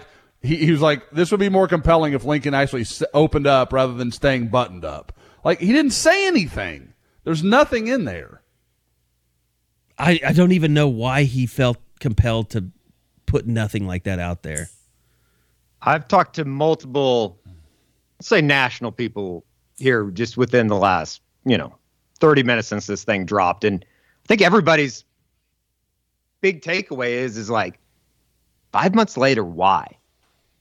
Kind of like us. It's just like, why now? It seems weird. And the guy truly might be a sociopath. I hate to put it that way, but like, seriously, after the Rattler thing, I could see that bugging him so much that I would love to know when he heard about that story, like when he read it, or just how long has this been in motion? Is there a possibility he's realizing that outside of Southern California, and even that's somewhat muted compared to what he's used to, no one gives a shit about USC football, and he's got to do something to keep them a relevant topic. Now that everybody's gotten used to Lincoln Riley as the head coach at USC, like something along like some sort of promotional thing, like, oh, this will get me back out there in front of everybody, because there's no way he thought this was going to go like well. Like, how do you say, I remember the words that Mike Stoops said to me after we won our first conference championship, and then says, I'm just going to keep that private? Why did you even mention that? What a tease. I mean, my God. As someone who likes to tease things like that on the board, I mean, at least eventually I deliver, But I don't think – maybe Lincoln's already planning a sequel, his next Players Tribune story. So remember I told you about Mike Stoops. This is just a way for him to remind people that he coached Baker Mayfield and Kyler Murray. That's like, God. Well, half the story is one sentence like, I remember when we fought back in Waco. I remember when – That's what the whole thing is. Yeah. Chris Farley, you remember when you did that? Nice. That was awesome. Absolutely true. That was awesome. Oh, this is so weird. I fucking hate this guy. Hey, early in the podcast, did I not call him a troll? Yeah, and I just called him a liar. It's true. It's true. Man. I didn't use LSU as misdirection. And isn't that? I mean, I would love to I want to talk to players now. I want to go down there and talk to players. I mean, they have to see through this stuff. Now I wish I hadn't told people all that crap that was not the affair stuff, but the thing about where DeMarco slapped him around and told him to quit crying before he went into the team meeting. All that bullshit that was floating around. I mean, I think we all believe the stuff about him and Bob to be true, about Bob telling him to get his ass in there and talk to him. I could see Lincoln just bolting and not saying a word. Yeah. 100%.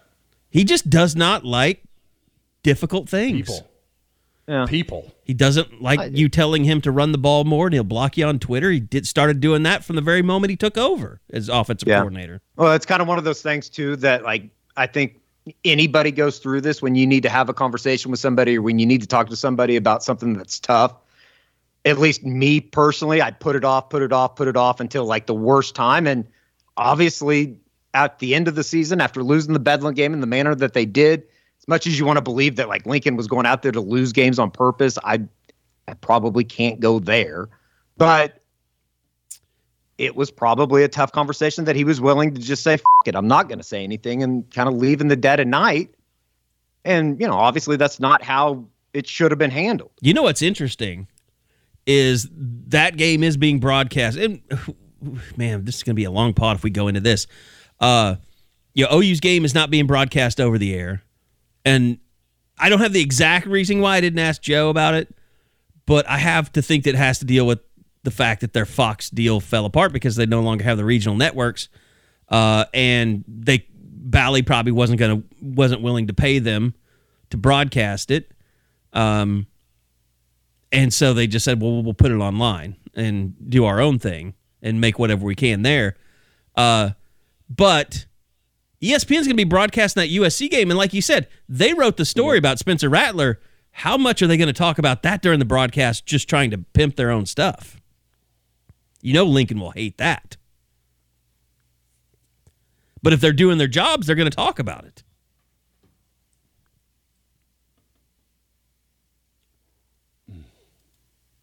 I guess not. It will be interesting to see how that is I guess, presented. And I'm sure that's the best way to say that's it. the other part of him putting this out is he knows his game's getting ready to be presented. broadcasted on national television. Oh, you're talking about from like the ESPN side of things, Right, the broadcast. Yeah. I don't know would who's imagine doing that it's game. Probably not brought up or discussed. It's going to be more about looking towards the future because ESPN probably doesn't want to step on any toes out there. I don't know. They probably are already getting f***ed over as far as access leading up to this week.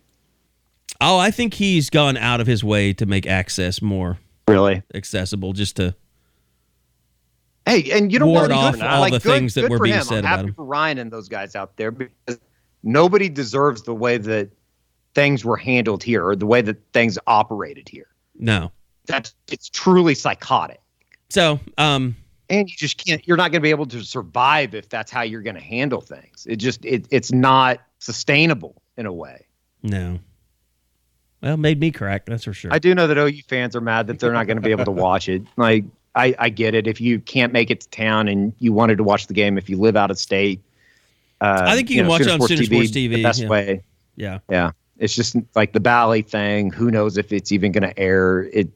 That whole thing is just complete disaster. It'll air when it says it's supposed to. I mean, yeah, like good luck. If you're setting a DVR, good luck. If you want to watch a shitty Pro-Am tennis tournament, just set your DVR for when it says the OU game's going to play, because that's what you'll probably get. All right. Bob's in. You know it. Bob only likes the bigs. Come on. This is true. I like him too. Okay, so it is the reason that Brent has been working so hard to pack the Palace is because this is a big recruiting weekend. So Josh, let's start. I mean, where do you want to start? Bob, do you want to hit up? Like, you guys take this thing over and let's just talk about the recruiting aspect of this weekend. Josh, I'll start with this. Is it weird that it's almost all unofficial visits, and how good of a sign is that? I think it's a great sign that Oklahoma's not having to kind of use that bullet to get some of the guys on campus as they've had to do in years past. And a lot of times we would see those guys come in for officials and you'd hear, oh, yeah, OU's taking the lead, or maybe they're going to, win this guy in the end. And then 5-6 months pass, these guys are still taking official visits, and that the luster's kind of come off. And so I think I think it's huge for OU because it goes back to what they did at Clemson, where they really wanted to have a kid indicate you're interested in us. Show us first, and then we'll have the conversation. We'll go forward from there. And that seems to be what they're doing here. Is, a guy like Jaquez Petaway, the receiver from Langham Creek in Houston, that's finally going to come up. That really impressed everybody at the Rivals camp a couple weeks ago. I know even Eddie really liked the video that we got out of that. So, I mean, there are so smooth. Yeah. He is, one of those guys that, I know people have kind of been upset that Jalen Hale and OU seem to be kind of headed in different directions. He's one of those guys that can take some of the sting out of that. He really is an explosive receiver. And selfishly, I'm glad there's a Houston area guy to cover. That's changed so much this year, where I don't have as much in Houston to do that I'm used to. So it's awesome to have a guy there that, that kind of maintains their presence in the city. But yeah, I think it is. It's really good news. And again, you're looking at it, guys. I mean, I've got currently 13 confirmed either offers or commitments that'll be in. I bet you it pushes closer to 20 by the time we get to Saturday. And I know people say, oh, that doesn't seem great. Got to remember, Texas is having theirs as well. So, like, there's a battle for each and every guy of who's going to show up and who's not. One of the more interesting ones that came up is Harris Sewell, who I am actually supposed to speak to someone about the time the pod ends about whether he is actually going to make it. But I know as things stand, that is the plan, is for him to be on campus. So that's a big one for Oklahoma, to get him back on campus, have him around. He's made several trips, has a good relationship with Bill Bedenbaugh. But that, Oklahoma needs to hit in this offensive line class, and he would be a big answer if they could kind of surprise some people and beat out Texas and A&M for him. I think we've sort of gone away from the commitment weekend. Like, there's going to be 4 or 5. And so I don't even know if there'll be 1 or 2. But just throw out a name or two that's massive. That's huge that this guy is going to Norman instead of Austin or any other place this weekend. I think the most obvious one is Anthony Hill. If what we are told is correct, and he's told A&M reporters, he told Texas reporters that he will be in Norman this weekend. So Anthony and I are supposed to connect today or tomorrow, and I'll kind of have a final answer. I hate to ask guys on Monday, especially in situations like this where things tend to change. So I really tried to backlog it into the week a little bit. So we'll have some more confirmations coming. But if OU gets him on campus, I think that's just a massive win. It's a sign of his clear interest. He'll spend a day. Jackson Arnold's going to be there. There are some guys he knows from the Denton area, from the Dallas area, and they're all going to be there. And that's just big for OU to get those guys on campus. If I was going to pick maybe one other one, aside from Pettaway that I do think is huge, maybe the reality of a group with the offensive line, and I've talked about this a bit before, with Peyton Kirkland, Josh Bates, and Caden Green all being on campus. I think if Bill Bedenbaugh could pick out 3 offensive linemen to have in his class, that would be a very short list. That would be right near the top if he could get those 3. Caden Green, I think OU's a heavy leader for. Obviously already has a commitment from Josh Bates. Although Miami is trying really hard to get in that race. We'll see if anything can come of that. I don't know. I struggle to believe Josh would come this often to Oklahoma and have the relationships he does if he wasn't pretty set in what he's doing. And then with Peyton Kirkland, everybody sees this as kind of Florida Miami. I think Oklahoma has a puncher's chance here. It's going to take some chips falling in the right direction, but this is a guy that, people say, 4-star, he'll climb. In the next Rivals rankings, this is going to be a guy that's, I think, is probably pushing close to the 100. Really big-bodied guy, good athlete. There's a lot with him and Caden Green, you'd have your bookend tackles in this class. You'd be set, and then you can just kind of build from there. So, like I said, it's not going to be easy. I'm not picking OU for him right now. But with him coming in this weekend, like you said, Bob, on his own dime, for him to then come back again on June 3rd, which is the current expectation, that's huge. You get a couple big weekends like that, maybe you could surprise some people. But if there's a commitment, could Dylan Edwards be that guy if he shows up, or is there someone else that feels like that's on the radar? This is something that might just go down. Edwards is the one you have to look at. He's just the one that makes the most sense. He's been down a bunch of times. He took a couple of, he went some other places, saw some other things, and I know Kansas State has made things interesting. I'm not certain he's going to commit. I don't want to make it sound like that at all. But it's possible. The only other guy I would watch is David Stone. David Stone is huge on Oklahoma.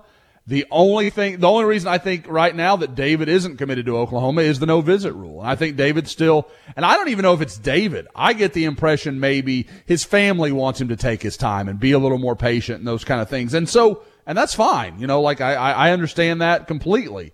It is just, I think they want to make sure that he can follow the guidelines, that if he's going to commit, he's in.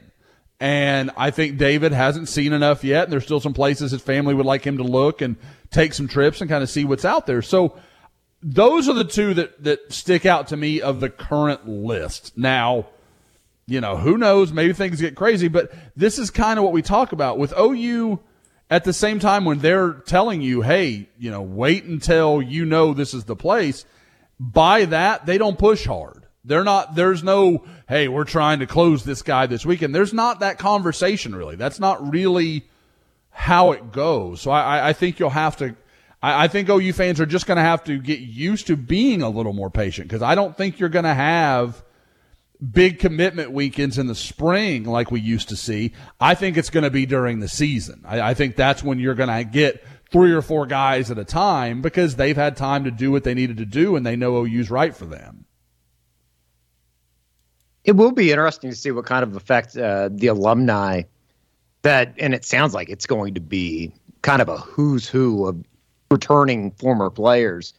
See how much, I guess, a part they play in the weekend with all of the recruits and like how much that mixes and matches, because I think that, that is one appeal that, having so many former players around, having the Soul Mission thing, that will be a big sell, I'm sure. Just like how much that plays into an overall experience, I guess, throughout the weekend. Oh, absolutely. I mean, guys, from the Champ U thing last year that everybody was like, oh my gosh, with all the cars and all the craziness that became, the thing that resonated with a lot of parents and even a lot of players was the time they got to sit down with Teddy Lehman and some of the other guys, Sam, all those other guys that were there, and talk with those guys a little bit. I think in a lot of ways that was the more meaningful aspect for the players. I mean, don't get me wrong, they loved being able to take the pictures and doing all that, but that's not Brent. That's not who Brent's going to be. But the ability to connect with these guys and talk to them about, what's like, because sure, the guys on campus can tell you what it's like as a player now under Brent and, working with Coach Schmidt and all these things. Lane Johnson can tell you what the network's like after you leave. And sure, Lane Johnson's a highlight story. Like, they believed in me. They kept moving me around till we find the right spot. And, now I'm, a millionaire 100 times over, whatever. But there's also guys like Geno Lewis is coming in. Guy that came in as a transfer. He's seen other things. He knows what other programs are like. And he's going to come in this weekend and hang out at OU. Like, Tony Jefferson coming back. I mean, like stuff like that where guys that aren't just like, oh, the perfect story at OU. These are guys that had their ups and downs, both while they were there and since they've been gone. That there's been some stuff that didn't go perfectly, and they're still willing to come back and talk about OU. And I think that could be really interesting for some of these kids. Love me some T-Jeff. Tony Jefferson. It's going to be so cool seeing some of the guys that just haven't been a part of the program. Could all three be there Saturday? I haven't heard of Kenny or Brennan have said anything. I haven't seen anything from Kenny. I know Kenny wanted to. Like he'd been trying to, and Josh Norman helped him get in touch with everything, but I didn't know if he confirmed if he was coming. Yeah, I wouldn't say like he hasn't come out and said I'm coming to Norman on this date or anything, but he said that he was going to be there. So unless something different has happened.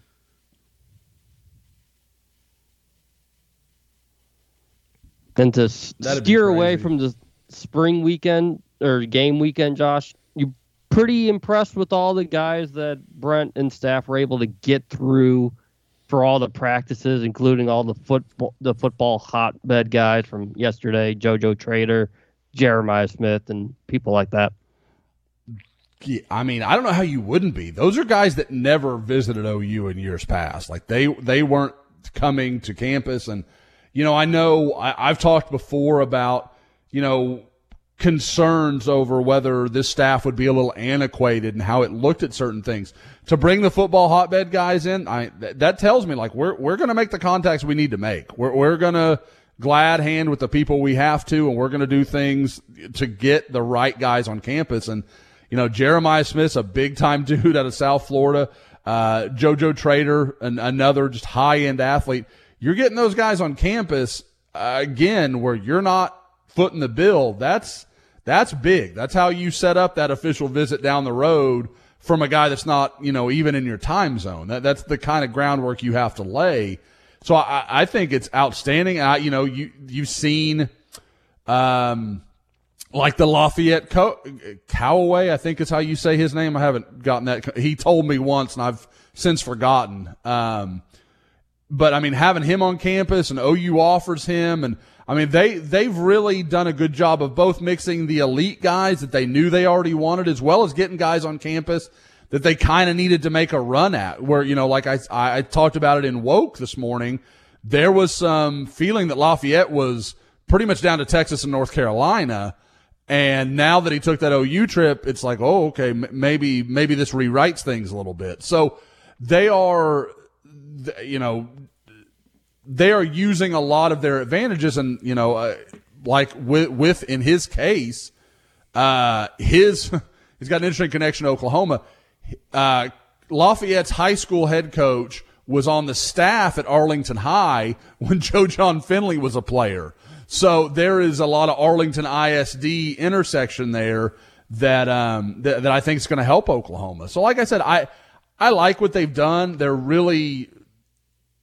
not bringing everybody in. It's not like Insanity where 75 guys, like they're bringing the right guys in and making sure they can spend the time with those guys to really, make them feel at home.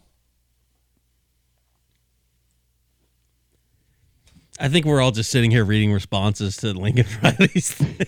I was just going to say, and I think you've kind of answered this, Josh, but, when you're talking about tempering expectations and what is and what isn't a successful weekend, is it kind of hard to put into perspective, like what to expect? Because I don't think that anybody necessarily expects you to walk out of this weekend with 5-6 commitments. It's just, and Brent was asked about this yesterday, just kind of as far as how, I don't want to say slow things have gone in 2023, but I guess in comparison to what I think OU fans were kind of conditioned to over the last couple of years, it is kind of slow. But maybe it's slow nationally. It's slow for a lot of people. Well, guys, and we all know that a lot of this model that Oklahoma is recruiting to and recruiting, using their concept from is stuff that Clemson did. Clemson has fewer commitments at this point than Oklahoma does. And, has obviously a lot of staff turnover, but there's still Dabo Swinney and all the success they've had. I mean, they've got 3 commitments currently, and that's with 2 in the last week. So that's just not, when you're going to use this thing and be very sincere. A lot of people say, oh, we don't want you to visit after you commit. No, it's not like that. At Clemson, Oklahoma, this is the method. This is the way, we don't want you to commit if you're going to take other visits. We're not mad about it. Go take the other visits. That's fine. There's no hostility about it, but they don't want you to do it. And so when you do that and these kids take that to heart, well, what do they have left to do? They've got to go take their other visits. And sometimes, a lot of these kids they're recruiting, they can't go take every unofficial visit. It's not like, like when we see the quarterbacks every year commit early. They usually are the guys that are going to all the elite camps, whether it's Elite 11 or, 7-on-7 all over the country. They're doing all this stuff anyway. So quarterbacks just kind of go earlier. A lot of these other positions, man, they've got to wait until they can take their officials, and you can get into all of that. So there just has to be some patience here because it's just not going to happen. Now, next year, when OU has, shown whatever they're going to be on the field and there's a little more proof of concept, then I think you'll see it maybe get back to a little more advanced. Maybe instead of 4 commitments right now, they'd have 6 or 7 or something like that. But not only is Oklahoma having to deal with this new methodology, they're also having to deal with a lot of kids don't know what they're going to look like next year. They don't know what the offense is going to be. They don't know what the defense is going to be. So they've got to see all of that as well. And if that comes out as well as I think we all believe it will for OU, then I think next year it won't seem as drastic. That picture of Caden Green that was on the internet good. Last night. That was good. God. He is massive. I think it might have been Tattoo Baker. I can't remember who did it, but the left was he did the left picture headed to USC, right picture headed to Norman, and I was like, oh, that's brutal. But that's what it feels like. That's a dude that's put in some work, and Caden, like I said, great guy to deal with. Definitely we'll see him, if not this spring, I'll see him this season. He's definitely a guy I'm making a point to get up and go check out as soon as possible. By the way, little basketball breaking news, Bob. Oscar Tshiebwe is coming back to Kentucky. He's coming back. Indeed. He's going to get paid how by much somebody. Money do you think he is? Yeah, at Kentucky. Oh my God! He might be making Kentucky. $2 My million. boy Kofi's leaving. He announced that. I saw that. Yeah. Yep. And OU still kind of wait. Well, waiting around. Three spots to fill. I think probably since the last time we talked, the biggest news is that it just sounds like Mo Gibson is coming back. And if you would have said that in February or even beginning of March, basically, if he gets drafted by somebody, he's coming. He'll leave. People but tell if not, him yeah. you need to go to the draft. You're gonna get picked. Then he'll go. But he's not signing with an agent. He's not looking at the portal. So I think it's going to come down to the process. Like, hey, maybe another year is going to help you. So then it sounds like he'll come back. Then be down to 3 spots. Elijah Harkless goes to UNLV, reunited with the Kruger. Kevin Kruger in this case. AK follows David Patrick, Sacramento State. No surprise there. So things are starting to wrap up a little bit. I know still a little impatience for some fans because they're not really attacking a big. They haven't, they're in the peripheral of some of these bigs in the portal, but they're not like in a top 5, top 3, or at a point where they've got them for an official visit here coming up. By the way, congratulations to Jocelyn Allo, the first woman in OU athletics. She was the first to come out with a licensed shirt, and now she's the first to sign a auto dealership deal for NIL. Pretty cool. She's been with those attorneys or that law firm, whatever, since it started. But yeah, she deserves it. Glad to see her picking up with the NIL deals. That's really cool. I'm trying to think if there's anything burning that we needed to. Was there anything else recruiting wise that you wanted to hit on, Josh, before we wrap things up? No, I mean, like I said, I keep telling everyone, just be patient. Like there are good things happening. It's just not going to happen immediately. So just give it time. That's just this staff's approach. Yep. They're just going to be patient with it. There's no, I mean, if this was not the plan, be concerned. This is the plan. They knew what was going to happen. They knew how this would go. I won't talk about The Office because Josh is very anxious today.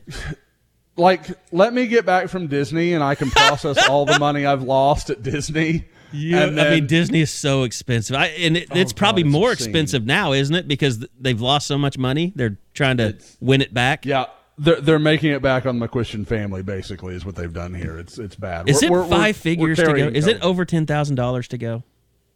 With four people, yeah. That's insane. It's insane. Accommodations. Now don't get me wrong. Insane. Now don't get me wrong. You can do it cheaper. Yes, like Eddie. Every day has like a purpose. Are we getting McQuistion family? Can you not get can you get the Jake Trotter discount, Bob, when you go? Yes. Wow. You actually can. But we haven't been able to use it yet. But yeah. Damn you. No, I think I should be going with Bob's wife is Jake Trotter's brother, by the way. That's why he gets it. Entire YouTube show. Like, let's not get Jake in trouble. Like, let's make it clear. You're married to his sister. But so yeah, you get it's tickets to the park, but everything else, food, accommodations, travel, everything. You've got to handle that. God, ESPN are kind of bastardy. Yeah, I think so. That ain't saving you that much. That's nice. Not. Don't get me wrong. It's better than nothing, but I guess it's not ESPN that's bastardy. It's Disney that's bastardy to ESPN workers. That is to me. I mean, like I'm not a vacation guy. I admit it. Like, I don't have kids. I know, but $10,000 on a vacation, I can't fathom that. I mean, you know what kind of record player I could get for $10,000, and it's going to be in there all the time. Dude, you have some places you just buy a new child. You haven't been married. You haven't lived through. I've dated a lot of awful people. Does that count? You haven't watched money fly into a trash, just into the dumpster faster than in a wedding. Oh, what do you think the Office is for flowers? Oh my flowers. God. It's being married is just new and expensive ways to light money on fire. Like that's half of the game. It is now we've unbelievable. come full circle to Josh and his anxiety. See, I made the worst. I guess I made the worst suggestion last night in the the worst timing suggestion because we were talking about the YouTube channel and all the crap we still have to buy. By the way, we still have to buy a lot of crap. Please go to Soonerscoopstore.com and buy a hat if you haven't. We do have this just in. The red Imperial visor has come in, so I'm going to go pick those up today.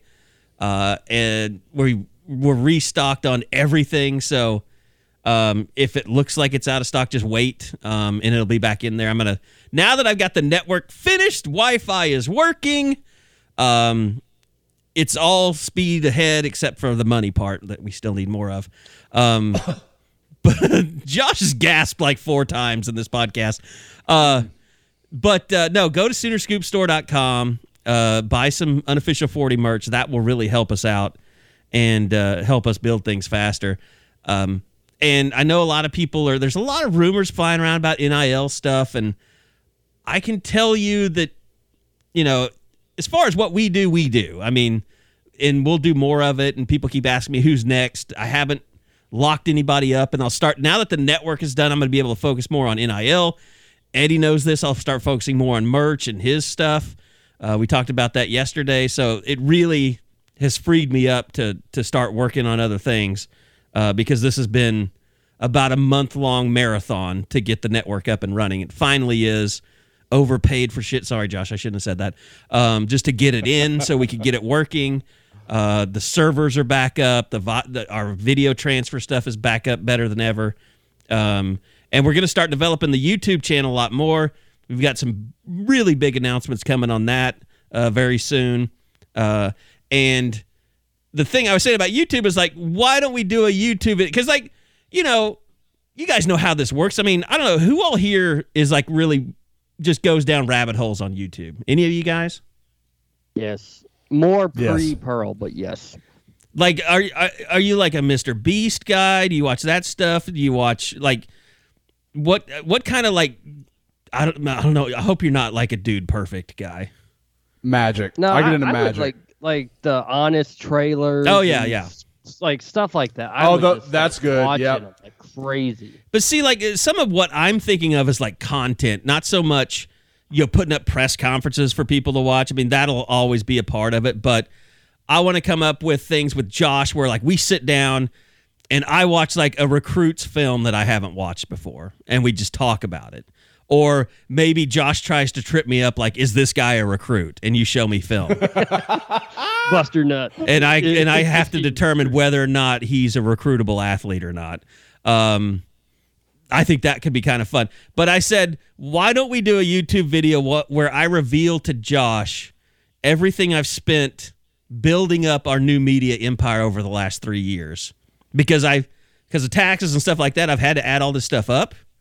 I know what it is, and I know the world would probably love to see all the cringiness of Josh reacting to exactly how much money I've spent. I'm going to be like my advice, and they're not paying taxes this year. That's what you guys are for. You pay our taxes. I'm going to be like the guy in the corner, like in the Scary Movie when he watches like the terrible video, like The Ring or something, like rocking myself in the corner just because I But we'll start low. Like, there's a really scary number at the end that I'll show you. Not ready. Not prepared. Oh. We could both have a lake house, probably. I don't want to talk. I love a lake house. I'd love to have a lake house. Screw all our listeners. Damn it, I want a lake house. So, I don't know. We might do that when he gets back from Disney and gets past the sticker shock of it all. So, do you at least enjoy it? I mean, do you say after it's over, like, okay, I'm glad we did that? Or is it just all, why did we do this? How did we spend that much money? It definitely comes and goes. Like, I mean, don't get me wrong. I know I like to talk shit. Like, I'm a cheesy dad. Like, I like being around my girls. You definitely are. They'll start doing something. For example, last time we did the dinner at Cinderella's castle or whatever. And Lainey, like, getting to take pictures with, like, Cinderella and Ariel and Jasmine, like, all the princesses. man, like she Just couldn't melts stop your smiling heart. for 2 days. Yeah. Like what you were like, okay, whatever, like it fine. But like then like a day later, I'm like, I want to throw them both out a window. I'm sick of all of this. Like I just want to leave. Like Those ungrateful bastards. Yes, it 100% comes and goes because they're kids and their moods change, and like as they do, it affects your life because, as Bob can attest, like when they're in a bad mood, your wife is in a bad mood, and then there's nothing good that's happening until that is remedied. Yep. And so, Bob, you haven't had a chance to take Pearl where she really recognizes like everybody, right? Correct. Yeah, even SeaWorld wasn't like quite. There's a lot of Sesame Street, but wasn't quite at that age where I think she pieced it together. And would you say Frozen is still her big thing? The Frozen characters? She still loves Anna, but Moana has made a real charge in the last month. We're all about make way and you're welcome and we know the way and all that stuff. It's a superior movie. Frozen people, it's got holes. It's got huge, massive holes. No, there are plot problems throughout that movie. No one wants this shit. I'm not, but like the best part, like Tiffany's mom watches it while she like exercises sometimes, and like we get into 30-minute debates about how stupid Frozen is at certain levels. Like it's awful. I never liked that one. I'm so glad to be through with that in our world. All right. Man, that was a long pod, but I enjoyed it. Hopefully everybody enjoys listening to it. Thanks to Dead Soxy. As always, go check them out, deadsoxy.com, DEADSOXY.com. And remember, stay Soxy. Also, SoonerScoopStore.com. Go buy some hats. We need some hats bought. All right? We need stuff. Please buy hats. Please. The more you buy, the less Josh has to spend. Oh. Man, you are in a bad place right now. I feel really bad for you. Yeah. It's not good. It's not like all I see is dollar signs everywhere. It's like the Matrix. I don't see ones and twos. That might be a line from one of Bad Baby's songs. Oh, son of a. And there it is. We come all the way back around. Thank you for listening, and we will be back again next week for another edition of the Unofficial 40 Podcast from SoonerScoop.com.